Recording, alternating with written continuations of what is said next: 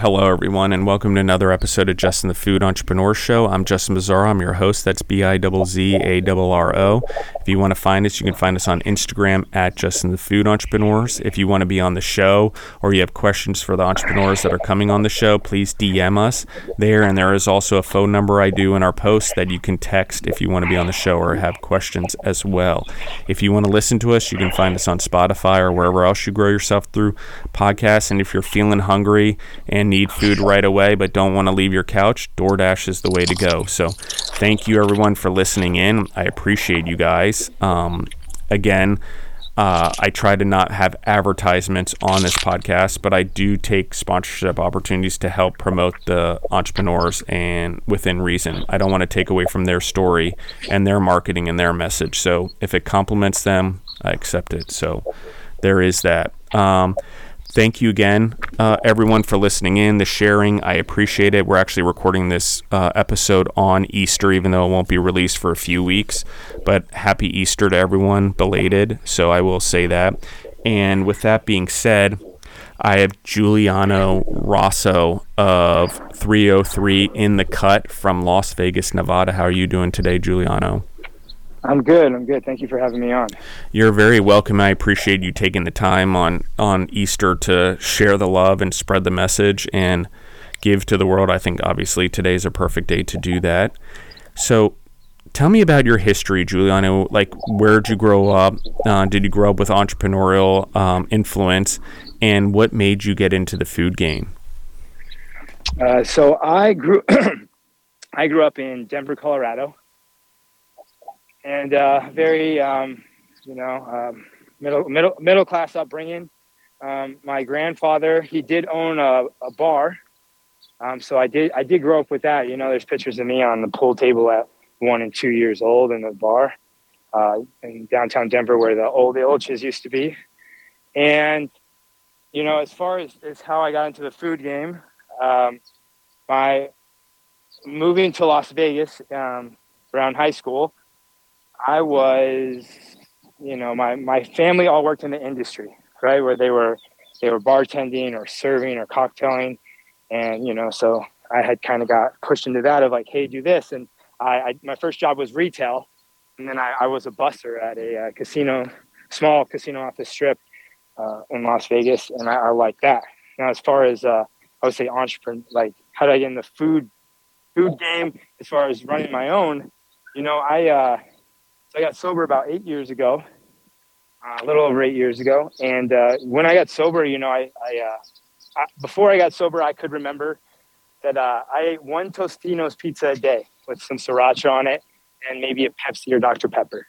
And once a day. I was in deep addiction, pretty gnarly.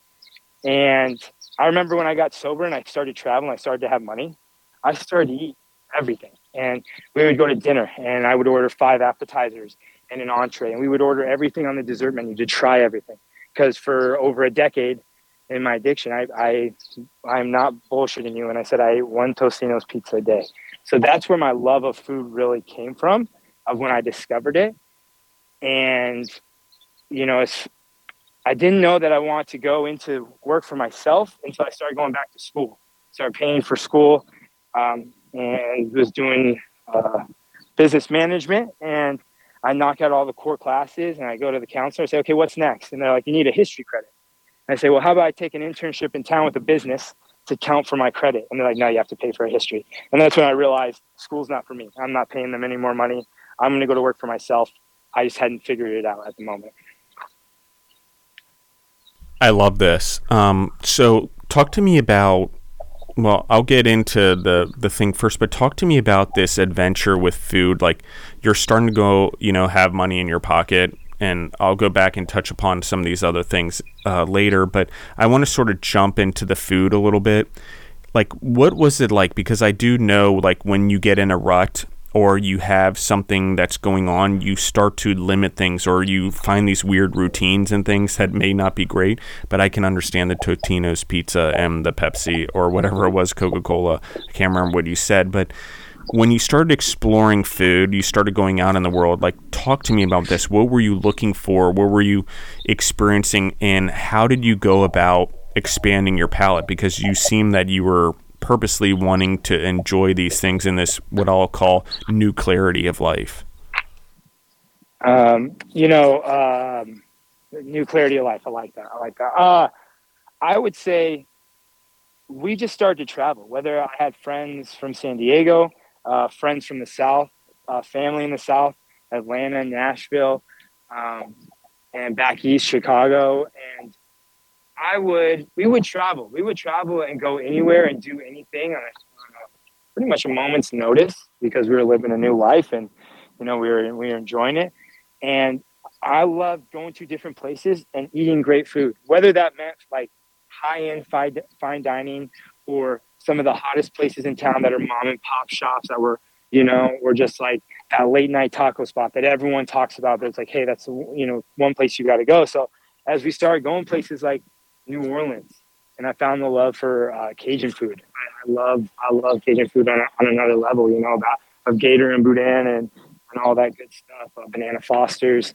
And we would just travel more and more. And I'm up to try anything. I will try anything once. I'm not scared to try food or know what I like and don't like. I am not the pickiest person in the world, but I do like quality. I don't like going out and paying for something that's not quality. I don't drink alcohol, obviously, being sober. So I don't ever go to a place for ambiance of drinks. That's not my thing. I go to places for guest experience of food. So the more I could experience that, I was hungry for it to eat up anything that was suggested to me by someone else. Oh, you're going to New Orleans? Make sure you go here. Make sure you go here. Oh, you're going to Chicago? Go here and go here, go here. Oh, you're in Nashville? You have to try this place. This chicken and waffles place is the best. Or like, oh, you're in Atlanta? Go to this cafe. This cafe's got the best late night desserts in town, blah, blah, blah. So I was just ready to experience anything, and any suggestion that was given to me, I tried it. I love this, actually, and I'm going to relate a little bit. Like, I've probably had I haven't had any alcohol since January 1st of 2019. Nice. One of the things was clarity of mind, clarity of body, trying to be an entrepreneur, like money, like the amount of money on alcohol. It's not an investment, that's for sure. And over the last 13 years at least, I've maybe had 30 drinks. 33 was, I think, around the number, 35, somewhere around there total. Because I've really understood that impact of alcohol in my own life and family history, and how those things can compact in us. And gosh, step programs and all of that stuff matters to a lot of individuals, and they can be applied to life. And I've met a lot of people who are sober and who have found new ways of life, or there's a clarity of mind, because when you're trying to drink all the time, one, you don't enjoy things the same way. You're looking for stuff to complement the alcohol versus just enjoying the food itself, I think, in some ways. And so I totally relate to the flavor and the enhancement. And as clarity of mind happens, you start to find purpose or a direction. And whether you intended to or not, food was leading you to a path that's where you had been born into. And from my opinion, God puts us where we can make the most impact and have the most influence and contribute to the world the most. That's including employees and customers and clients and vendors. So I love this thing. So let's talk about the entrepreneurial spirit and wanting to do things on your own, because you went to school, you were like, school's not for me, and you decide that you're going to go out on your own. Like, how do you go from there to starting your own business? It wasn't like a burning bush moment. It didn't happen overnight as far as knowing what I wanted to do. I just knew that I want to work for myself. I had been, I was always, even before I got sober, I could maintain multiple jobs. Obviously, you need money for X, Y, and Z when you're in addiction and whatnot. But afterwards, I worked. My work ethic was great. And I think you start to learn stuff from other people. And then you start to see it for what it is. And it's that working for yourself seems like a great idea. And but at that point, you have no idea what that means. At that point, when someone's thinking of that, because entrepreneurship is not for the faint at heart. It's not for the weak. You know what I mean? So it's it's it's like it happened all of a sudden of the idea of what I was going to do. And I called my dad up and I said, "Hey, I'm going to do this. Like, do you want to do this? Like, I think we should do this." And he thought it was a great idea. And from that path, it was like tunnel vision. Everything I did was motivated by that. Everything that I needed to learn, I took it to the next level of trying to learn as much as I could on that journey before actually applying for the license and setting up the business and this and that. So it had been about 2.5 year journey at that point. Or it was when it started before. Yeah, and I understand that because I think we stack skills, and I think that as your mind clears, you understand taking one day at a time, right? Everything's one day at a time. I don't need to do it today, but I can keep working towards it, if I want to. And the more I put into it today and the idea, it can come to fruition later, just like anything else. So it takes work and it takes time. And I agree with you on the work ethic thing. Like, the work ethic has always come naturally to me as well. But once I had clarity of mind, it was like I had the work ethic and the mind to go along with it, and the clarity of where my purpose was or where I need to go, whether I was realizing it or not. My doors opened up, or for lack of a better term, God came into my life, my higher power, and I had a relationship, and he opened up doors for me that I couldn't open myself, for real, by doing the work that I needed to do every day. And so, like, how'd you come up with the idea of a restaurant? Like, what is it, after all the time you've been spending around food, how'd you come up with the 303 in the cut? And what is it, and what do you do, and what does your menu look like? So I was living in, I got sober in Prescott, Arizona. It's a small town. At some point, I moved out of Prescott to Scottsdale, Arizona, where I lived for quite a while. And I think, 4 years I lived in Scottsdale. And I remember working late night because I grew up in Vegas. So things were open late night. You could get food at any time, this and that. And I remember driving home to Scottsdale and be like, what am I going to eat? What am I going to eat? And it's late. And there is nothing open. There's nothing open. In-N-Out would be open till 1 on the weekends. The weekday, it was not the same. There's nothing open. And I was thinking, I was like, what if you could get drive-through right now, but that was elevated, slightly elevated, but that was actually a great product? And I thought that was a genius idea. I was like, I know it would do extremely well. There's one thing I know, it's people, and I know food. Those are the two things that I know. And I just, I didn't have $2 million to start a gourmet drive-through concept because I looked into SBA loans. I looked into all that, and I didn't qualify. With my credit and this and that and how much money I was able to put down, I didn't qualify. So we started a late-night gourmet food truck in Las Vegas. And I knew that if I could build it in Las Vegas and build it up, I could take it anywhere I could take it anywhere I wanted. I knew that if I could make it successful in Las Vegas, a melting pot city that is one of the most oversaturated markets as far as food goes, I know that I could take it anywhere. And the fact that we've built it up to what it is, and there's 100 people in line before we open sometimes, that we are busy the entire time we're open, it's like a huge accomplishment. So our menu is things that I love from around the country, and we just put a little green chili twist on it. We're American classics with a green chili twist. We make all the sauces and desserts in house. Even tiramisu, cheesecake, cannolis, we make from scratch. And I think people are really receptive to that they can come to a food truck and they get just the same, if not better, than the restaurants on the strip. And so, we have a green chili burrito where we smoke our own chicken. We make our own pinto beans. We get real fire roasted green chili from Colorado. We do a Kraken fried chicken fries, which is one of our most popular dishes. We actually do a 48-hour buttermilk kiwi brine on our fried chicken.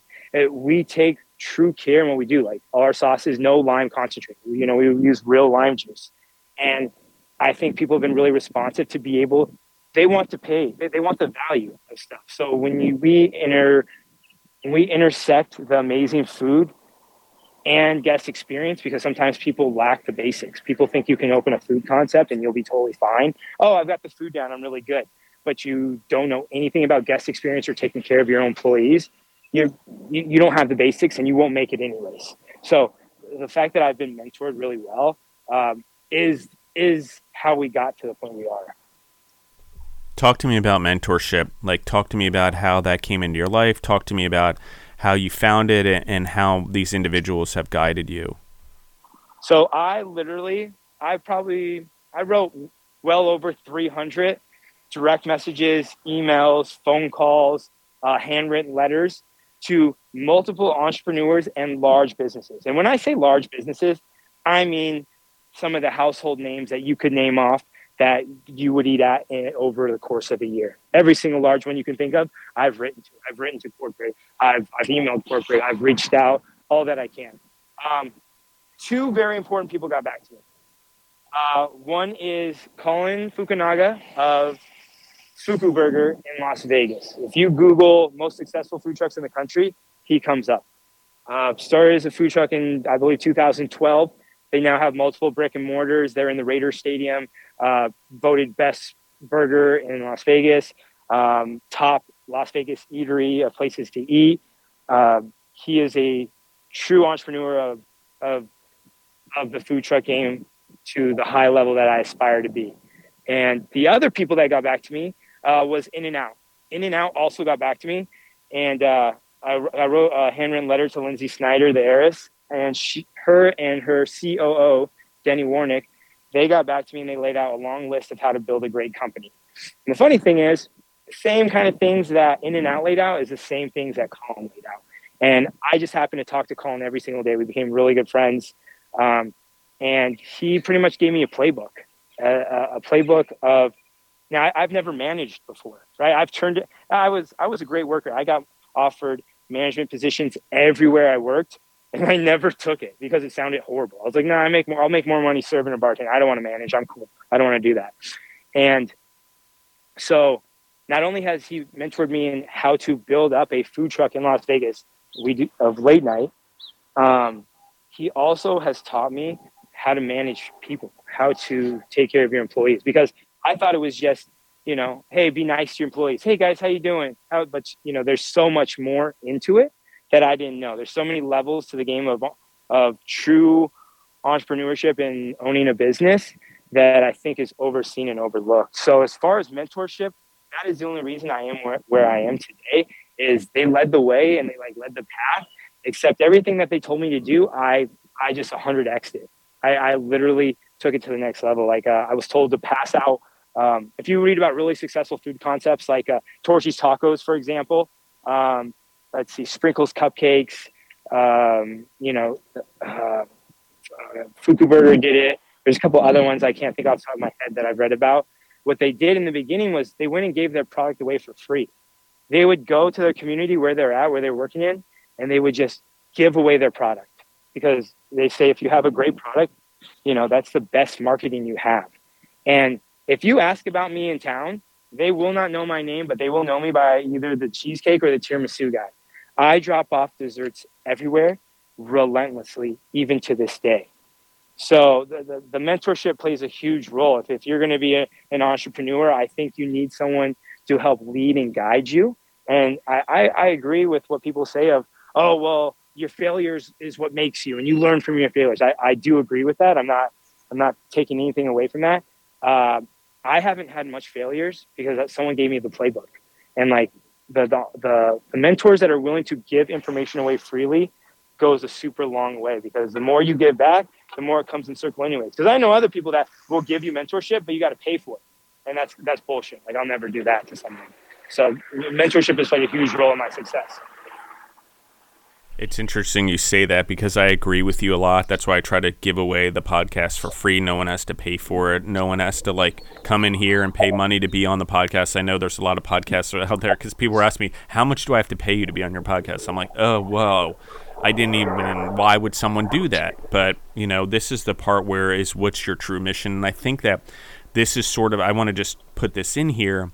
and I want to anchor something for everyone in the audience, anyone who is, because I feel this is the time to say it, and I can say it as well, not just because Giuliano's on here, but because I am a person of the same, cut from the same cloth, meaning I have the same things that I have to work through in life, is that what I have found in the individuals that I work with that have found sobriety is that what happens with something negative, we spend so much time in negativity and on an addiction and so many resources on it. On top of that, we spend all the energy trying to keep our lives together and prove to everyone we're not an addict, right? Or we don't have a problem.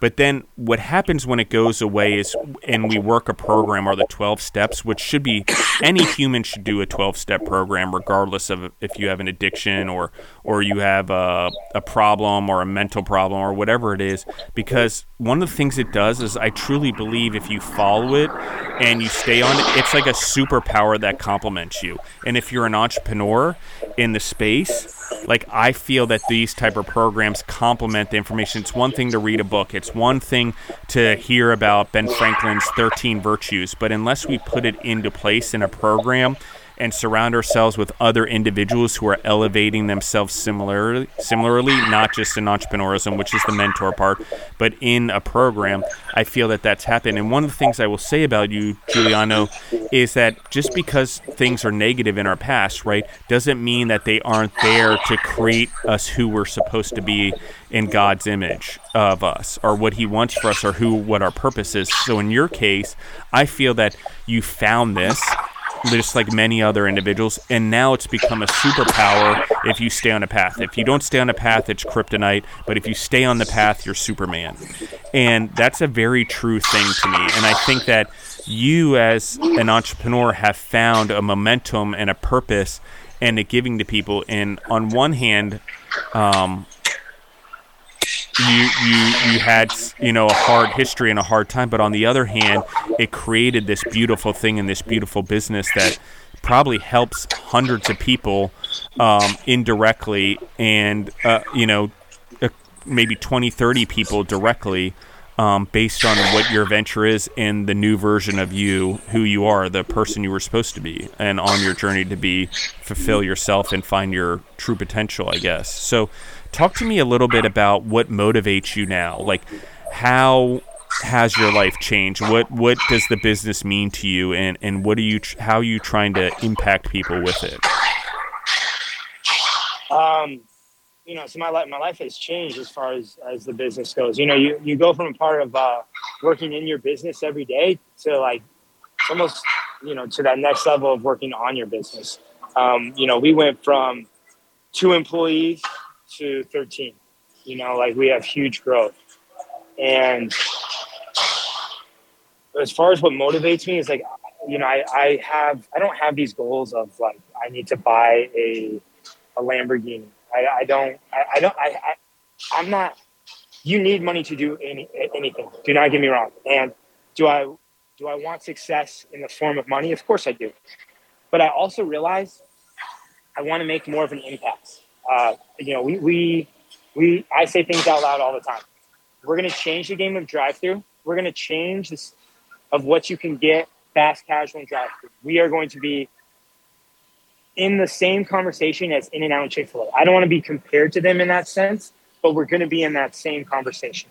And I want to build a great company to work for. That's what I want to be written about. I don't want to be written about the recipes that I created. I don't want to be written about me and myself. I want to be written about that we created a great company to work for. One through and through. One that people worked for decades. One where there was benefits and competitive wages, and that people actually enjoyed their job. And that's what motivates me to this day. So I love feeding people. I love people. I love the guest experience of interacting with the humans. People come and spend money with us. Like, I'm so grateful for that. Like, the kind of like high that gives you in itself. Like, people are like, oh, I love your food, all this and that, blah, blah. Like, I'm grateful for that. And I'm motivated by building this thing up. I don't have any motivations to sell it. I don't have any motivations to franchise this company. I want to keep it, like In-N-Out, how it's a privately owned company, and they've reached beyond states. And I want to provide for others. That is my number one thing. And what I've realized is when you talk about community, because that's my mentor also, by the way, I think why we hit it off so well, he's also sober. I think when you hear him talk about things, this is a little funny story. We were talking about, obviously in the restaurant business, you talk about food costs and you talk about labor, and we're talking about stuff, and I'm stressing out about things because my labor was pretty high one week, and we were super busy and it was still pretty high. And he was like, weak ass companies worry about their bottom line. He's like, companies that answer to stockholders worry about their bottom line. He's like, worry about your employees and your guest experience, the people that come and spend money with you. And that's where I realized he's just on a different level of of the mindset. And that's where I've realized is that's what I want. Like, that is my main concern. And that's what motivates me. I work for a lot of shitty people. And so in creating this company and to what we've grown to, I want to take care of my employees. That's what I want. I want people to spend money with us and actually feel like we care. And that's what people don't realize is when you put those things first, the money flows anyways. And that's why we've done so well. And we are super busy and growing and revenue is up, because those are the things that I have put first for the past year and a half. I didn't just start doing that in the past month. So as far as what really motivates me and drives me every day, besides to keep working for myself, I don't ever want to go back to work for anyone. It's that I'm building this for other people. That's what it is at the end of the day. It's I want these people to love to come to work. I want these people to be able to take care of their family the same way that I'm going to be able to financially take care of my family. And the food and the interaction with people, that's the even bigger cherry on top, So that's what motivates me. How do you build the relationship with your employees and the people around your team members? Because it's obviously, can you give a few examples? Because I think you're obviously very well spoken and you've had a lot of good mentors. You got to know what makes your employees tick. You got to know what motivates them. It's not. I think I said it before, and this. It's not a matter of just coming in and being nice. Hey, how's everyone doing? This and that, blah blah. You have to know what motivates them, and if they know that you actually care about them as a person and you care about their goals, and I do things like a Fortune 500 company. They say if you want to be big, you got to act big, right? And I do shit just like a Fortune 500 company, just like it. Employee reviews, all kinds of stuff. And I think they're taken back by that. I'm asked that, hey, how is everything? How are you doing? What are your goals in the next 6 months? Like, what do you mean with 303 in the cup? I'm like, no, yours personally. What's going on with you? And I can only imagine if you were on a larger level, if you still did that. Imagine if the CEO of a huge company that's reach across states was able to take that time and go talk to every employee, whether that took 6 months to do by traveling from location to location. Can you imagine what kind of impact that would have? So learning what makes your employees tick that's what it is. You got to win. It's like winning the hearts and minds and stuff. You know what I mean? People don't leave because of money. People leave because of poor management. So you got to lead from the front. You know what I mean? I've worked for a lot of shitty people, so I know what it's like to fucking hate my job. But I try to stay motivated and keep them motivated is just by knowing what makes them tick and what makes them happy. If you know the basis of that, you've got the insight and you lean into that super hard. Awesome. Let's go back a little bit on the food. I want to talk about Colorado. Obviously, that's where you grew up, and the green chili, because I lived there for 8 years and obviously understand that everything's smothered in green chili, so you brought that with you. Was that something you've always enjoyed growing up and something that you knew was going to be a part of your menu? Yeah, no, so I knew it. I wanted to do – okay, so this is what happened. So I got sober. I'm living in Prescott, Arizona. I'm living in Scottsdale for a while. Every time we would go to Vegas, my mom would make this green chili burrito, right? Same thing she's made since I was a kid. And I just grew up with it, so it's nostalgic to me. Every single friend of mine that came, didn't matter what their background was, didn't matter where they were from. They were like, that's the best burrito I've ever had. And I'm thinking oh, they're being nice, this and that. And that went on for 2 years. And to this day, the fact that people will wait 2 hours in line for our food is crazy to me. So that's where that stemmed from. When I realized, like, you know what, I bet this will kill it. Like, you know, it's like, all your friends are just being nice, or telling your mom this, blah, blah. And then it hits you. And you're like, you know what? I bet if I brought green chili to the streets of Las Vegas, and it's not just a Mexican concept, because, you know, we have a Philly cheesesteak. We have a green chili burrito. We got loaded fries. We got a deep fried hot dog with a Philly cheesesteak over it. We have tiramisu. We have cheesecake. We have cannolis. We make our own, like, prickly pear drinks, like a limeade and a cutty juice. Like, it's the weirdest menu that anyone has seen, that people will tell you can't put tiramisu and Philly cheesesteak on the same menu. People wait an hour and a half in line. Yes, you can. If you make a product good and you make the guest experience good, you can do whatever. So I just knew that it was going to be green chili because I love green chili. And that's how that came about. This is such an incredible story. I love your story. I honestly, and it's amazing that we're telling it right now, because I think that these things have stacked up in your life. And if any entrepreneur that's successful understands how to capitalize on life, or what everyone thinks is luck, it's really just opportunity. And the opportunity creates because we weirdly stack skills over a lifetime, and just certain humans were able to turn those life skills, or those life things we stacked up in life, or memories, or whatever, because I think you gained a skill from your mother on the green chili and the burrito, which became the skill that is now one of the things that help you give people what they want, which when people are happy, they come to you and they're willing to exchange money for whatever it is that you have. I think that that's what you've done. What's the most popular item on your menu? Is it the burrito? Yeah, the green chili burrito is our number one item. And then the cheesecake sandwich in the cut style, that's our second most popular item. That's awesome.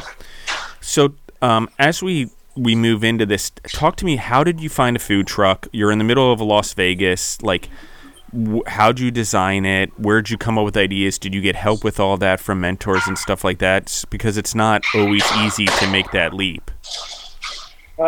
Yeah, so like I had been looking into it, and one of the early people when I was living in Prescott, they owned a restaurant up there, very successful restaurant, and they told me, like, dude, I think that's great. You're going to start your own thing. You're going to do a food truck. Like, that's awesome. They're like, go get a job with a food truck company. Start there. And so I went and got a job with a food truck company, and you learn a lot of stuff that way. And I was actually living in Scottsdale, looking for things in Las Vegas. And when I found one, I drove out to Las Vegas. We bought it. We brought it back to Scottsdale. We fixed it up, and then I eventually made the move to Las Vegas. You know, and you actually learn a lot of stuff along the way. So like, and that's what I mean by the things that you don't get mentored by, you just find out by yourself. You learn a lot of stuff the hard way. You buy time and money. So I've definitely made a lot of mistakes in starting this and having to pay for things. You know, like I did a $10,000 mistake. I was looking at the hood and I didn't touch something in the hood that it was makeshift, and the health department did. So when I was getting my inspection, not only did I lose the $300 inspection fee, I also had to get it fixed. And getting it fixed was $10,000 or $10,000. So I could have got a lower price for that food truck, but I didn't do that. So it is a hard transition. But yeah, I saved up my own money. I worked multiple jobs for multiple years, and leading up to this, knowing that I was going to do a food truck, and that's in that whole process. You know, it's like my background is not a chef. I worked front of house forever, front of house. And when it was time to do what I wanted to do, I figured out my menu, and I could tell you everything about my menu, like how we do stuff, the seasonings, this and that. I made up all these sauces. Like I created this whole thing. But if you ask me to do anything else in the culinary world, I probably don't even know how to properly cut an onion because I'm not from that part of the world. But everything I learned was, you know, spending time with people who have done it before me. So just like the food, it's just like the food truck. Saying, you know, you become everything. You're changing the oil, fixing things. Like you learn everything about LP inspections and city permits, and then you learn about food truck laws. Then you learn about trailers in general, because it's a trailer, it's a food truck. Like you have to learn it on a car level as well. So as far as that, you know. I love this. And talk to me about how you recruit employees. How'd you find them? How'd you get people to to buy into your business? How do you do that now? Because I got to imagine you're pretty busy and it is late night hours. So my very first employee, a buddy of mine, tattoo artist in Las Vegas, a very busy shop. He posted something on his Instagram story. She found out that way, and she applied with me. So I had 2 initial employees, and this woman, Pollyanna, she's amazing. Shout out to you, Pollyanna, if you're listening. She is top notch. She's been with me since the very beginning. And then we had another person come in later, and then we had this rapid growth, this rapid progression. We did do ZipRecruiter. That was good. And word of mouth, other people in town. Las Vegas is actually a really small town. It's a very small industry town. So that's how I find it. And then you get people working for us. They're honestly the best cheerleaders out of anyone. The people that come and eat with you, enjoy your food, they'll talk about you and they say, oh, they're looking for people, blah, blah. But the people that work for you, that love working for you, when it's time to look for other people, they'll say it more than you. Obviously, ZipRecruiter we use quite a bit. That one gives us good results. But I also pay more than the majority of restaurants in Las Vegas. Now, the ones I obviously can't compete with at the moment is the Strip. Sometimes the Strip pays $20 to $25 an hour plus benefits, and I don't offer benefits, but my ZipRecruiter ads get answered very, very fast because I pay a high hourly wage compared to the rest of the city plus tip share. So that's another thing. Like everyone who works on the truck, gets a tip share, and they do really well as far as what that equals out. So that's how I get more and more people. I love a tip share also because it includes, it makes your whole business and gives everyone in the business. If you pay them a good wage and you do a tip share with everyone, everyone's working towards that extra money. And that money doesn't come out of your bottom line. That's just extra money the customers are paying to pay all of your employees, which why wouldn't you do that? Because that keeps them happy. It gives them more money, helps fulfill their dreams, and it doesn't take away from your bottom line. Not like I'm worried about the bottom line, to your point, because I agree. If you focus on the clients, you focus on your employees, and you focus on your vendors and build good relationships, the money comes. And you got to have a good product, obviously. You need to take the time to listen to people's feedback and have good products. You need to see what sells more and stuff like that. But I love what you're doing, Giuliano, with all the layering, and I love that it's anchored by Colorado green chili because it is unique. If anyone, I smother everything in him. I didn't even know it existed till I moved there, whether it's grilled cheese or cheesesteaks or hot dogs or burritos or quesadillas. It does not matter. Eggs in the morning, omelets. I can't even tell you how much it came into my life. And I'm just thinking about, I actually have drool coming down because it's been a while since I've had it. And I'm thinking about, how do I make that? Because I agree with you. If I can't find it here, I'm going to make it because I'm on the East Coast right now. And being out of Nashville and out of New York City right now, mainly, we don't have stuff like that. So I bet I could find it somewhere in New York if I really looked. But talk to me about your family and and how they've dealt with you being an entrepreneur and the success. Are they involved in the business? Do you hope they're involved in it? I mean, how has all of that sort of progressed as you've gotten into this business? And obviously you've grown stronger and more diverse as a human as well in the last 8 years. So my family is key. I wouldn't, as much as the mentorship is important, my mentor wasn't there with me every day in the thick of it. So my dad is also my business partner, and he used to help out a lot. We used to do everything together. We spent a lot of time together. I grew closer to my dad in the past year and a half than I had my entire life. So I really enjoyed that. I got to know my dad more, and we got to just hang out. So that's huge. So my father, my mother, and my brother and sisters, they've all been super supportive. My fiance has been the number one key. She's held it down. So we have a 2-year-old son, and so the plan was already to move to Las Vegas to start this food truck. I lived in Scottsdale with her, and COVID happened, and we got pregnant right as the country shut down. March 16th is my birthday. I remember that's when Arizona shut down the next day because I worked on my birthday, and the next day we were out of a job. And a week later, we found out that we were pregnant. She was pregnant. And so She's been huge in this. She still lives in Arizona with the baby. We had hardship, right? People think you own a business and you just have money flowing in. Like there's overhead, there's labor, and we were making $50 a night. I can remember those nights. I can remember the first night we made 300. I can remember the first night we made 1,000, and then I can remember when we were making $1,000 an hour. I can vividly remember every single one of those points. And the entire time she's been holding it down for us. She comes back every couple of weeks, or I come out to Scottsdale to visit her so that I can spend time with them. Because it's hard to wake up and not see your kid. It's a very challenging. And without their support, I would be fucked. It would be my life would not be as easy as it is. They make it easier with me because I have all their support and they believe in it before it was busy. I knew from the get-go how big my goals were. My goals are huge. They're gigantic, and I think little by little, they all started to realize like, oh shit, you are really going to accomplish all these goals that you've been speaking about for years. You really are going to change the game of drive-through, aren't you? You really are going to make it to multiple states.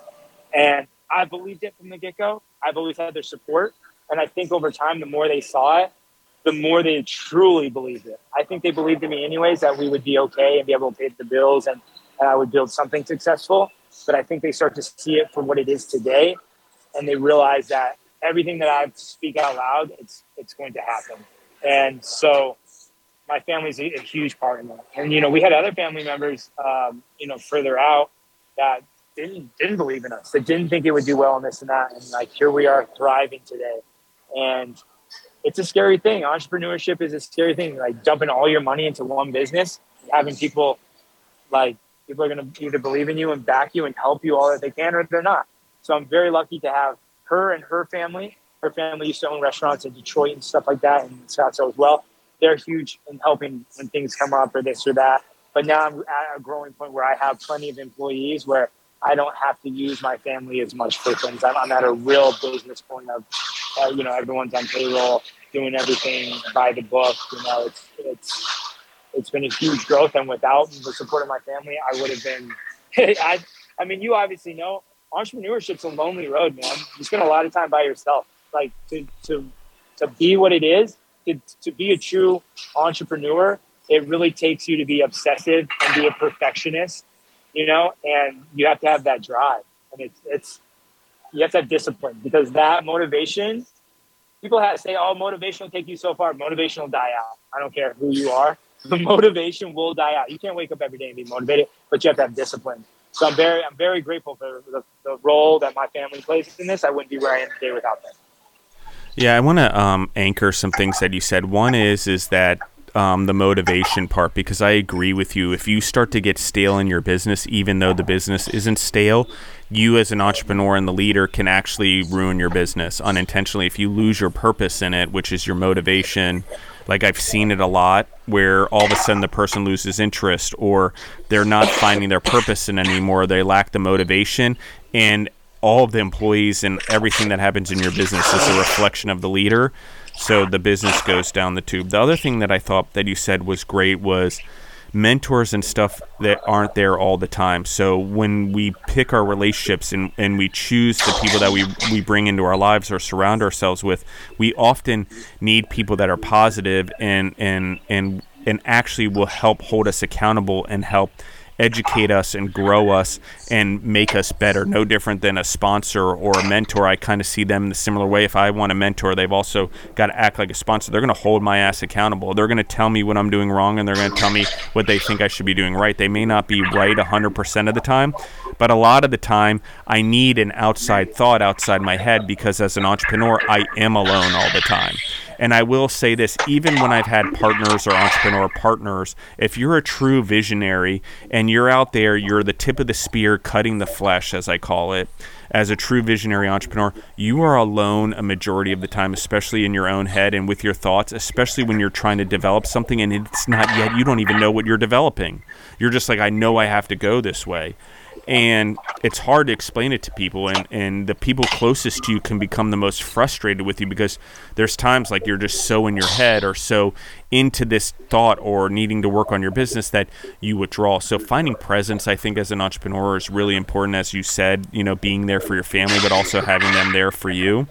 And I also think that the loneliness that's in entrepreneurship, no matter, I'm in an Arete and I'm surrounded by entrepreneurs, and I do this podcast all the time, and there's lots of entrepreneurs that are on it, but still I'm an entrepreneur and a visionary, and my entrepreneurial ingenuity and my entrepreneurial dreams are mine individually, and mine that that probably God only understands truly, because my ambition is about delivering to other people and giving them something and an experience, and the money comes along with it, to your point. So there's a lot of loneliness and feeling sometimes in failure or in success also, because you don't want it to go to your head, because you don't want to lose the motivation, and you want everyone to celebrate it, but you yourself have to sometimes be careful not to over celebrate, because you may lose motivation and you may have comfort. So well, and I love the point that you say that, because the thing is, so I'm a spaz. So I'm actually a real spaz,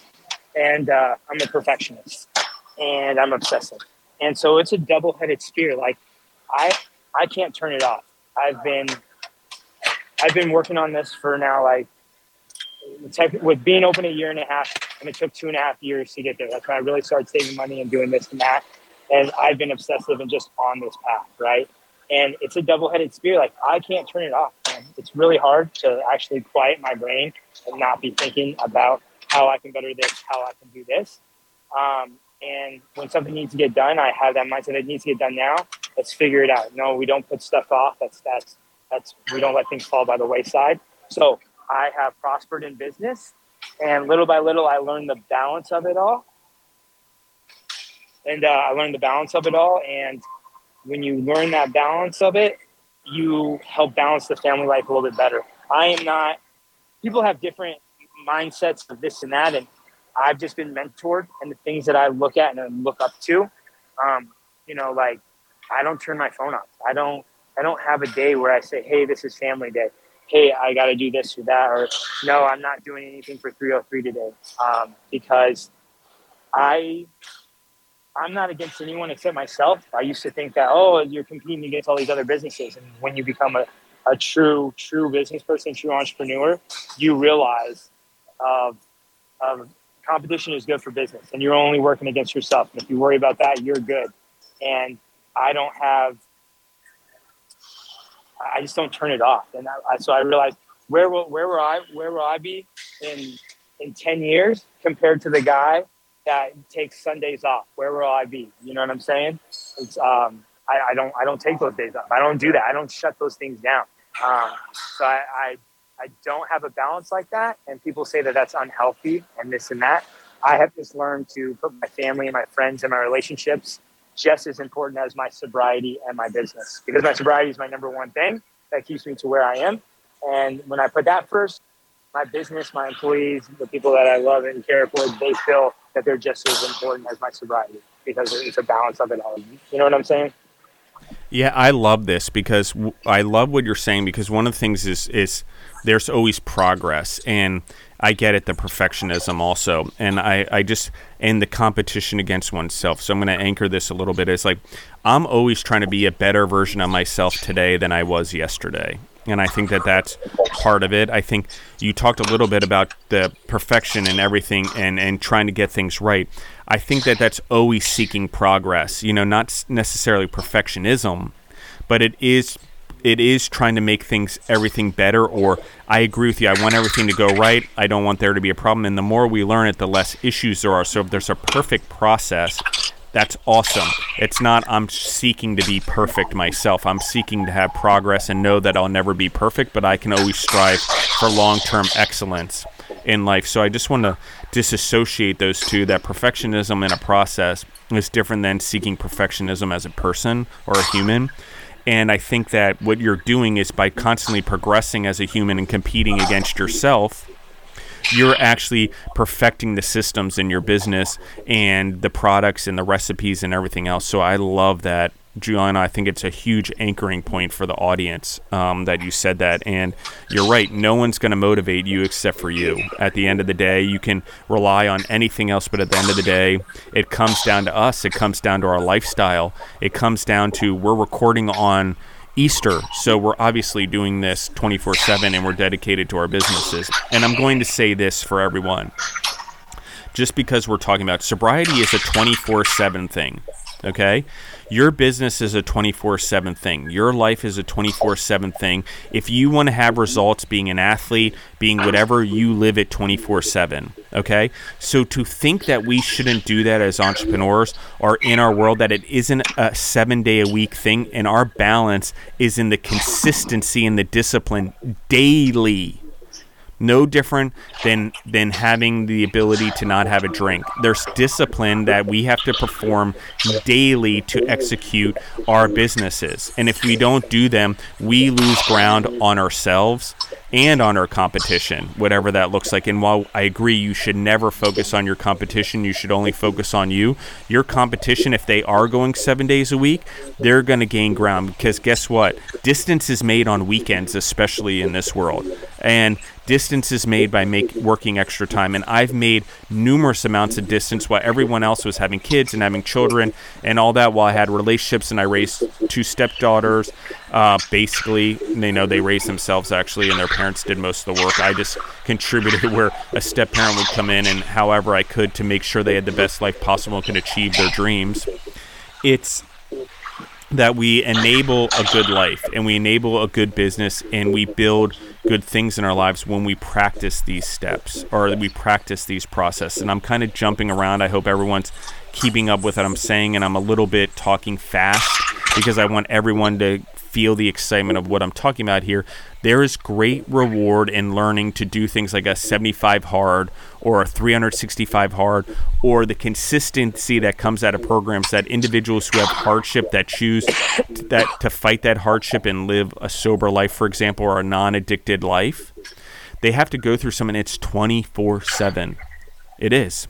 And so to think that our businesses and to achieve excellence in this life is not a 24/7 thing, I challenge anyone to tell me otherwise, because I know Socrates, I know Ben Franklin, and I know Jesus, and they did it in their entirety of their life, not just on weekends or not just on weekdays. So if I'm going to be a business person and that's how I spend a majority of my time, and I help my family, a majority of my family's helped by my entrepreneurial ventures, then I'm pretty sure I should probably be working on it every day. I think that's fantastic, and it's like, people love sports, so let's take it back to relate to sports. People talk about Kobe Bryant and being the GOAT and this and that, right? And there's stories about him of like guys saying that they would get to the gym in the morning, he was already there, and these guys would leave and he was still there, or that he would do that extra practice, or they would be somewhere and all the guys would go out drinking, clubbing one night. And then Kobe's like, no, I'm in the gym. Like, no, I'm practicing tonight. And like, people will say, oh, well, no, you got to have some sort of balance. Listen, greatness requires sacrifice. You know what I mean? And if the trajectory that I'm on, if I want to keep the trajectory, just like you said, it's got to be a 24/7 thing. If you want to be mentioned among the greats, it's going to take a lot. It's not going to take. You can't take Sundays for family day. You can't say, I don't work Mondays, Tuesdays. I let everyone else take care of everything. I shut down. I don't do that. My phone stays on. I do all this because, just like you're saying with the sobriety thing and everything else, you work on yourself a little bit every day, even if it's just a little bit. That's better than not working on yourself that day at all. And you're right. That other person, there's other people out there that are thinking probably the same thing as me. I don't know if they're thinking of a gourmet drive-through, of gourmet on the go, as the same way I am. But if someone is, I'm going to make sure that I make it there before them. You know what I'm saying? So it's a mindset, Absolutely. And I have 2 more questions for you as we finish off here. So we'll start to wind things down a little bit. When you decided to do the food truck and you started saving money, did you know the number you were going to have? And did you do that because you wanted to start your business debt-free? I mean, talk to me about the saving, the mentality. Why do it for 2.5 years? Why not take a shortcut? Talk to me about that. So if you take on now this isn't true all the time, but if you take on investors, you can lose sight of your main goal. People are like, okay, well, you have mainly sweat equity, and I paid for the majority of it. I want to do this. I want to add this to the menu. Or I think we should do this.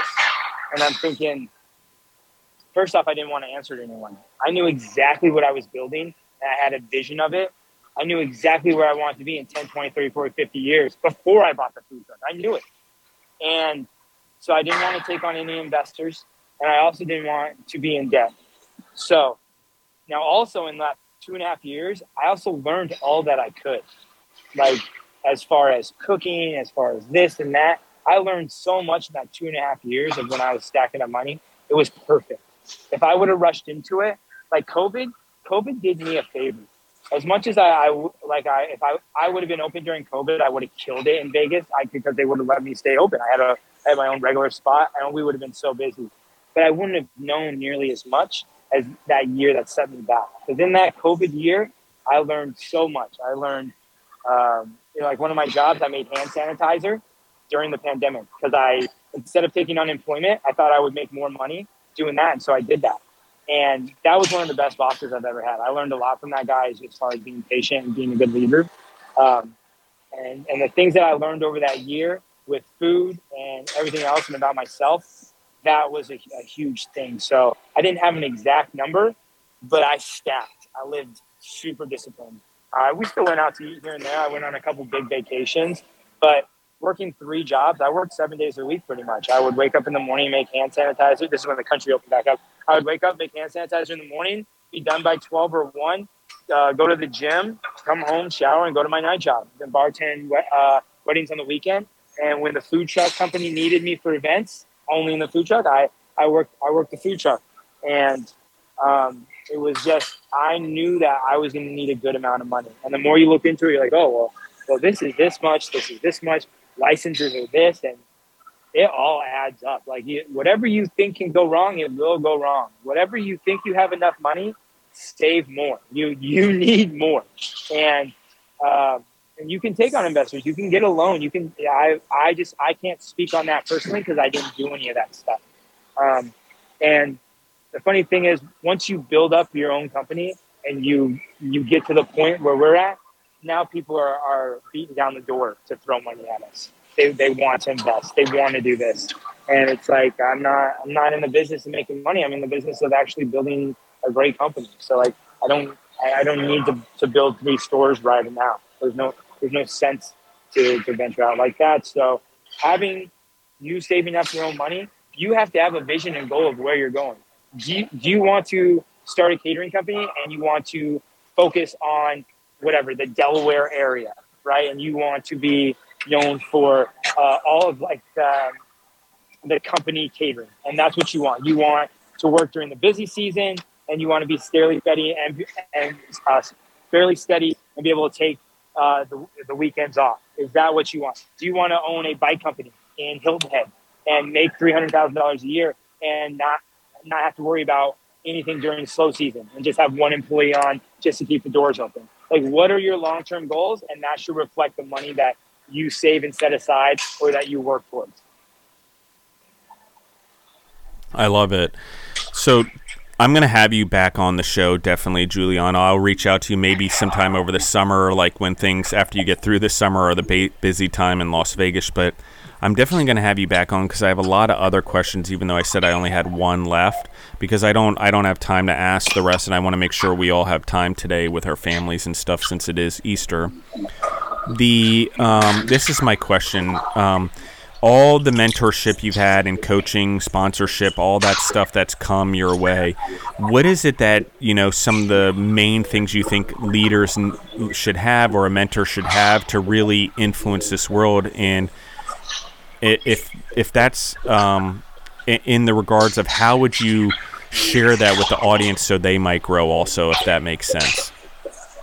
A leader, a true leader leads from the front. A true leader sets by example. A true leader thinks about, like, you keep morale up, right? You set a tone. A leader sets a tone, and a real leader thinks about others before he thinks about himself. And the mentors I have do that exact same thing. They talk about community. They talk about their employees. They talk about their product. And that's the secret to it all. That's why I'm doing so well. I would be in a lot bigger trouble and not doing as well if 90% of other business owners put their employees, their product, and the people that spend money with them first. But the majority of business owners do not think like that. And that's a good thing for me. You know, unfortunately, it's not a good thing for other employees and this and that. But that's what I've learned from my mentors.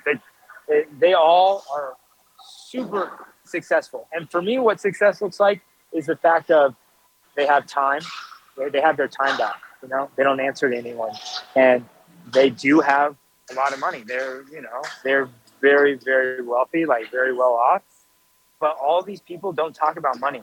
These people that lead me and mentor me, they talk about their taking care of their employees. They talk about community, and they talk about the product and the people that spend money with them. That's what they care about. And so that's the secret to it all. Of what I've learned is when you put that stuff first, the money flows anyways. But you have to be genuine in that thought process. So a leader sets the tone, a leader leads from the front, and a leader thinks of others before he thinks of himself. And if you have those traits and qualities as a leader and an entrepreneur, you'll skyrocket above everyone else. It's almost easy with enough consistency and discipline. It's fucking easy. Yeah, it's interesting that you say that, because I know that there are people that focus on money and make money, but the money doesn't stay because they've become so accustomed to focusing on money that's what they focus on to get the money. And I will tell you also, a lot of people that focus on it for the wrong reasons, and they rob their business of what you're talking about. So I'm going to say a couple things here as we end up. One is that money is the greatest when it's earned by doing the right things in the world, not by seeking it, not by trying to sell someone, or trying to get them to buy it, or trying to make money off them, or seeing a dollar sign as we talk about over a client's head. It's about building these relationships with everyone and providing a good service and a good product that then they're willing to pay for. The money's the secondary part. The human being, we want relationships. We want value. We want to feel valued ourselves. So we want relationships. We want someone to know us. We want a good product. We want to know that the money we're spending as a client or a consumer is going to a good company or a good person. So if it seems transactional too much, even if you have a good product, your restaurant, your food truck, whatever, people see that. People see that you see them, that you're using them just for the money, for lack of a better term. And your business and businesses do suffer. I've been in relationships where the individual's done this. I've been in relationships with entrepreneurs that have done. I've had business partners that have done this. I've had vendors who I watch do it to their business. I've had children who come up second, third generation that thinks their parents worried about money and cars, and that's how they made their money, so they need to do the same thing, not realizing that their parents just cared about a solution and providing a good product and building relationships with people. So there's all these sorts of things that I think that are important, and you want loyal employees for like 24 years or whatever. You build relationships with all of them.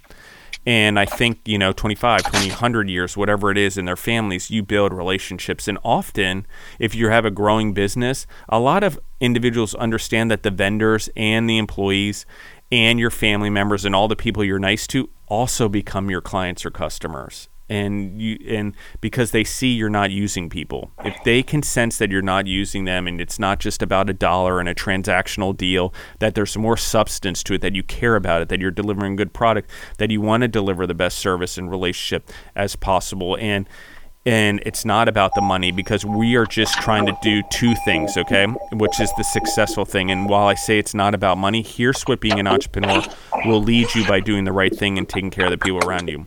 Success is financial freedom, meaning it's not about the money, but I want the freedom to be able to do what I want without someone, my boss, who can fire me or whoever. It means I get to choose how I make my income, and I get to choose how to live my life to do that. Okay, that's what I mean by financial freedom. That means I get to do the right thing. I don't have to go to a job just because it's transaction on a paycheck and that person's going to look at me. You're here to do a job. I don't really give two fucks about you. You're expendable. I can hire someone else anytime to do your job, and you don't really have no security. So financial freedom is security, just saying. And it may seem like it's not, but as an entrepreneur, when you can make your own money and you can learn how to be self-sufficient, your own man or woman in that regard, it is freeing. The second part I will say to success is the independence to build your own legacy.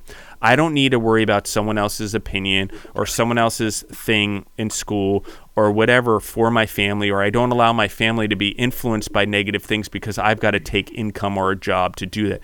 Being an entrepreneur, I get to influence my family and build a legacy for my family that lasts forever. I also get to choose, weirdly, in the entrepreneur world, I gain the power to start to change my family history, okay? It's beyond just, I'm going to not do this anymore and I'm going to lead by example. But when you become an entrepreneur and a leader and people look up to you and you're providing jobs and you're fulfilling other people's dreams by having your dreams so big, you have the ability to build legacy that changes family history and changes family patterns, not just by you doing something different, not just one person, but your ability to live. Because I will say this, and I say this all the time, everyone, like, you want to constantly be a teacher and you want to constantly be learning, but people don't learn by being taught. They learn by caught, meaning I'm modeling the example and I'm also doing what I say I'm going to do. I'm living by what I'm saying I'm doing. And that's how it's caught. We don't get taught things and they don't sit around in a classroom. We learn by example. If the teacher's engaging and they care about the education of us, we're going to catch it. But if they don't care and it's a transactional deal, we're going to feel that as students. And children are way more acute to this because they don't have all the nonsense and the baggage and all the stuff that we start to build as we get older and maturity and all the stuff comes up. But children can sense when someone's playing it over on them. They know when someone's not being lying. They may not know why they're lying or whatever, but you can sense it. And the children in the classroom, they know when the person's not legitimately caring about them as being educated. And this is the example. You know when someone's just trying to do their job and tell you something, or they're on a power trip where they're trying to just teach it to you. What I'm talking about is you want to look up and find the mentors, as Giuliano talked about, is that it has to be caught, and you have to find the mentors that have what you want. If you want something and there's someone out there modeling what you want, the best way to go learn that is go by hanging around them. They're going to tell you things and they're going to teach you, but what you're going to catch is by watching them and being influenced by them, and not only listening to what they say, but doing the things that they did and acting in the way that they did to get it and finding your own way to do it. I don't mean do it exactly like them. There can only be one of you or one of that person, but they're acting in a way that you want to catch it. And I think that's the thing that we do in the businesses, and you're doing it with your business, is it's attraction versus promotion. You're not out there promoting your business. You're attracting people to it. You're giving away good product to attract people to your business. You're living a good atmosphere. You're building good employees. You're providing good food. You're providing a good service. That is attraction, not necessarily promotion, because there are a lot of people that can advertise all day long and get people in their business, but it's just a promotion and it's not long term. A buy one, get one free, and attracting 1,000 people in a day may be good for your business that day, but it's not going to keep people going all the time. You have to, once they're there, attract them and catch them by having superior service, superior environment, core values in your business, so on and so forth. So, Giuliano, thank you for coming on. I really appreciate you taking your Easter Sunday and spending it with me a little bit, and spreading the good word, because that is what we're doing. So, thank you. Thank you for having me on. Yeah, absolutely. Where can they find you online? So 303 in the cut on every single platform. We're on Instagram, we're on TikTok, website, Google, Yelp. You put in 303 in the cut, we are the #1 search result in Google, no matter what part of the country you live in. Awesome, and thank you for taking so much time with me today. I really appreciate it. I know we went longer than expected, but there's just so much valuable nuggets in there of knowledge that I felt could be caught. by the audience if they really listened. So I hope our audience caught some stuff today. Thank you everyone for listening in. If you want to find us, you can find us on Instagram at Just the Food Entrepreneurs. You can also find us on Spotify or wherever else you grow yourself through podcasts. And if you're feeling hungry, go online to DoorDash.com and get yourself some food. So thank you everyone for listening in, and we're out.